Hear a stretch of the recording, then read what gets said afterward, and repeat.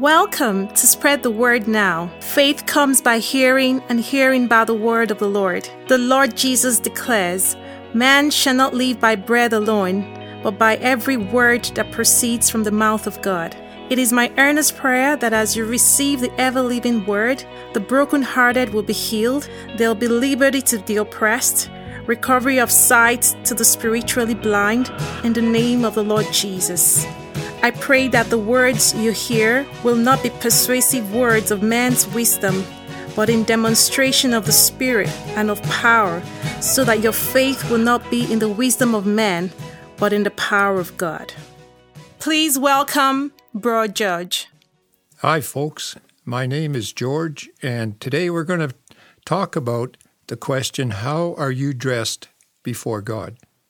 For the next few minutes, we're going to be talking about what happens to the words we speak. This is the first of a two-part discussion on how powerful our mouth is. Today we are studying what the Word of God says about our speech. Next time we will search what God says about us speaking His Word. First of all, get a piece of paper and a pen to record the scriptures that will come. Remember, you are instructed to test the information you hear to see if it aligns with the Word of God. This is how you become strong in the Lord and in the power of His might. The physical bodies we have allow us to observe and hear and participate with the natural world around us.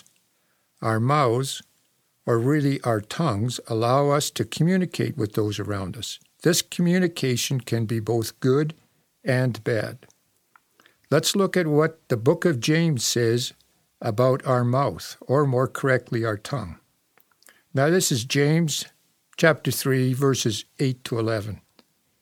"But no man can tame the tongue. It is an unruly evil, full of deadly poison. But with it we bless our God and Father, and with it we curse men who have been made in the similitude of God. Out of the same mouth proceed blessing and cursing.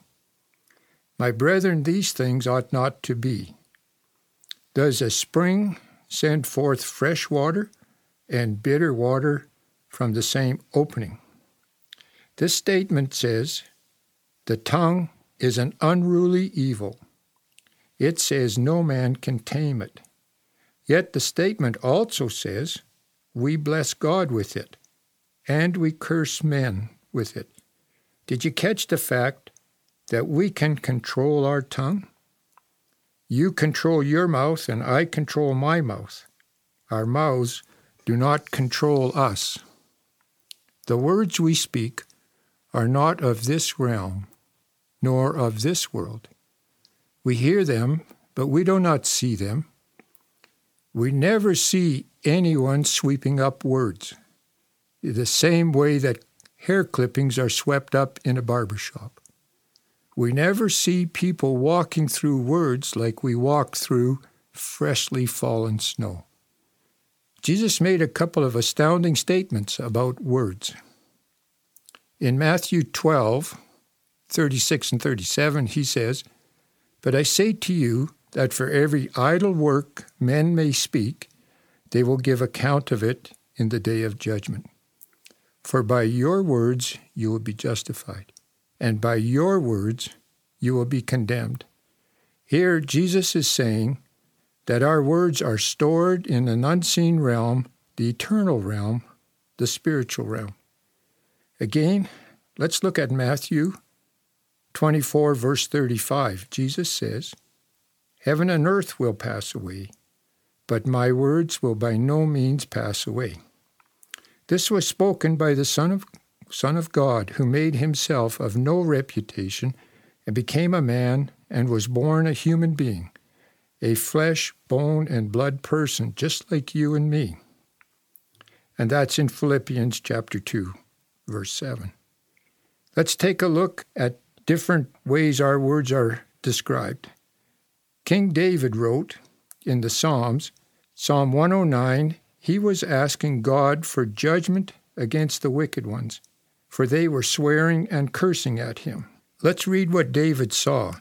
as the curse words were coming out of their mouths. This is now verse 17 to 20, Psalm 109. David wrote, "He loved to pronounce a curse. May it come back to him. He found no pleasure in blessings. May it be far from him. He wore cursing as his garment. It entered into his body like water, into his bones like oil. May it be like a cloak wrapped round about him, like a belt tied forever around him. May this be the Lord's payment to my accusers, to those who speak evil of me." Now, David never saw in the natural realm the swear words or the curse words actually become a garment or a cloak or a belt, but he saw it in the spiritual realm. If you are one who is prone to swearing or cursing, let's take a moment and confess it as sin now and ask Jesus to wash us of these unclean garments. His blood will wash us clean as snow. Just repeat after me. Lord Jesus, I repent. Jesus, please forgive me of my foul mouth and the foul garments I am wearing. Wash me clean with your blood shed for me on the cross. I thank you. Now stand up on the inside and reach out and take hold of the righteous garments his death on the cross have earned for you, and put them on. By now you've gathered that our words are spiritual in nature, that is, of the spiritual, the eternal realm. In our natural realm, we have closets full of clothes that we put on our fleshly bodies. Jesus' comments in Luke, this is now chapter 6, verse 45, may very well be based on what David was saying in Psalm 109. Luke 6:45, Jesus says, "A good man out of the good treasure of his heart brings forth good. An evil man out of the evil treasure of his heart brings forth evil. For out of the abundance of the heart, the mouth speaks." Here's a recap of what we're talking about. Our spoken words are retained in the spiritual realm.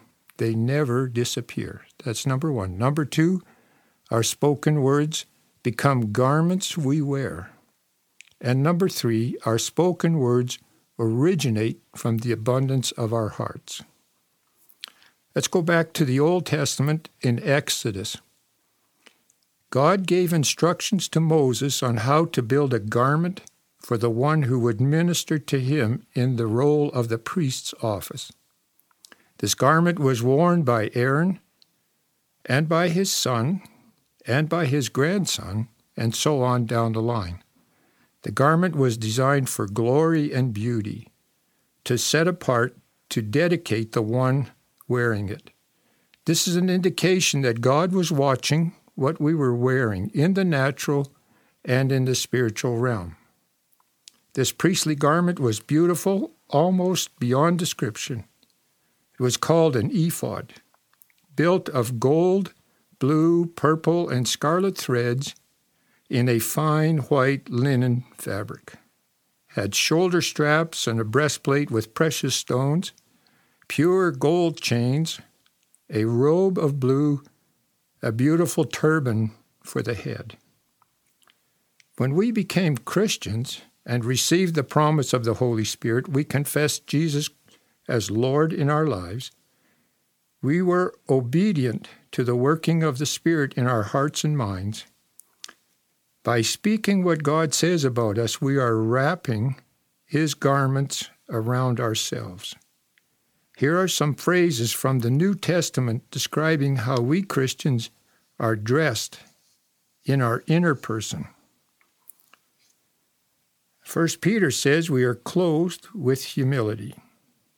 Revelations 3:18 says we are clothed with white robes.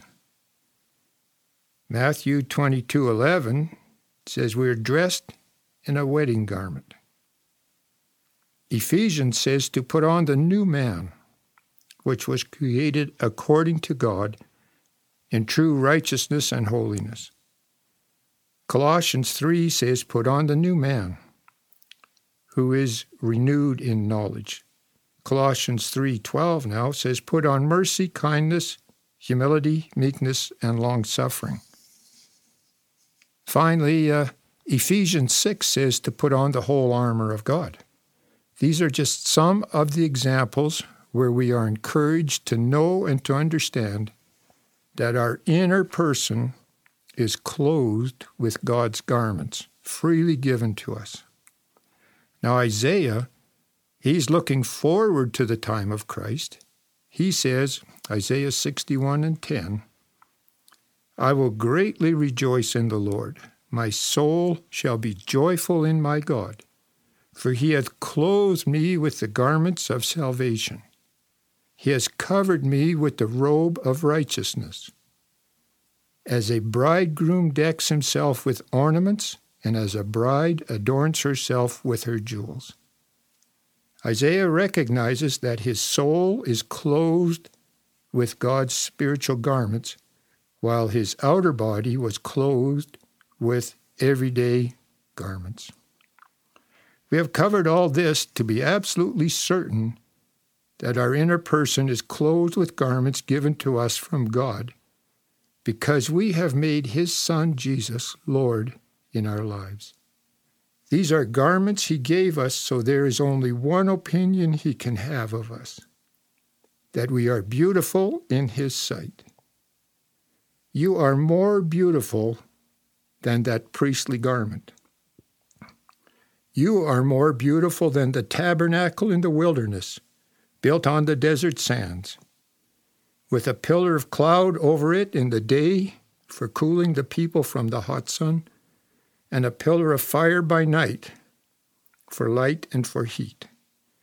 You are more beautiful than the temple Solomon built, with all its gold and silver, polished bronze, precious stones, and special woodworking.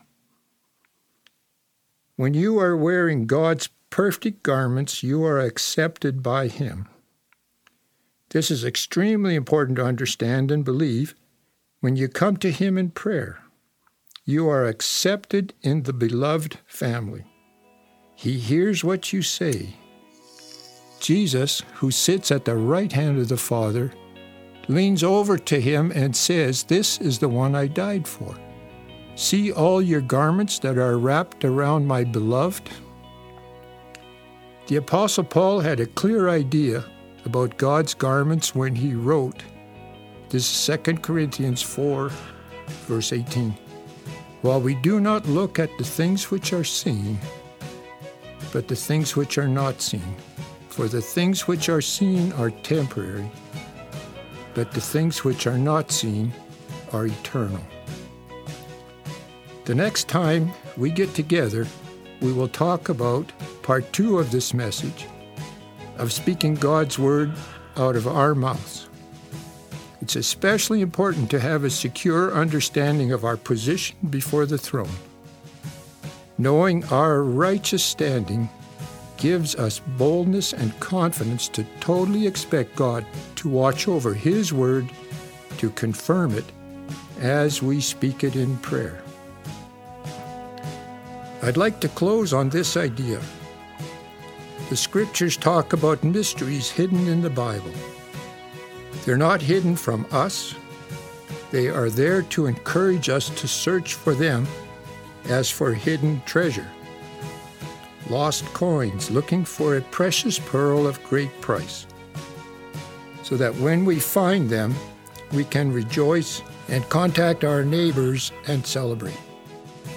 You've been listening to a message from Spread the Word Global Ministries, Red Deer. If you'd like more information, you can contact us at info@spreadthewordglobalministries.org or info@spreadthewordnow.org, or through our website at www.spreadthewordglobalministries.org. Our phone number is 587-377-7745. Thank you. Bye for now.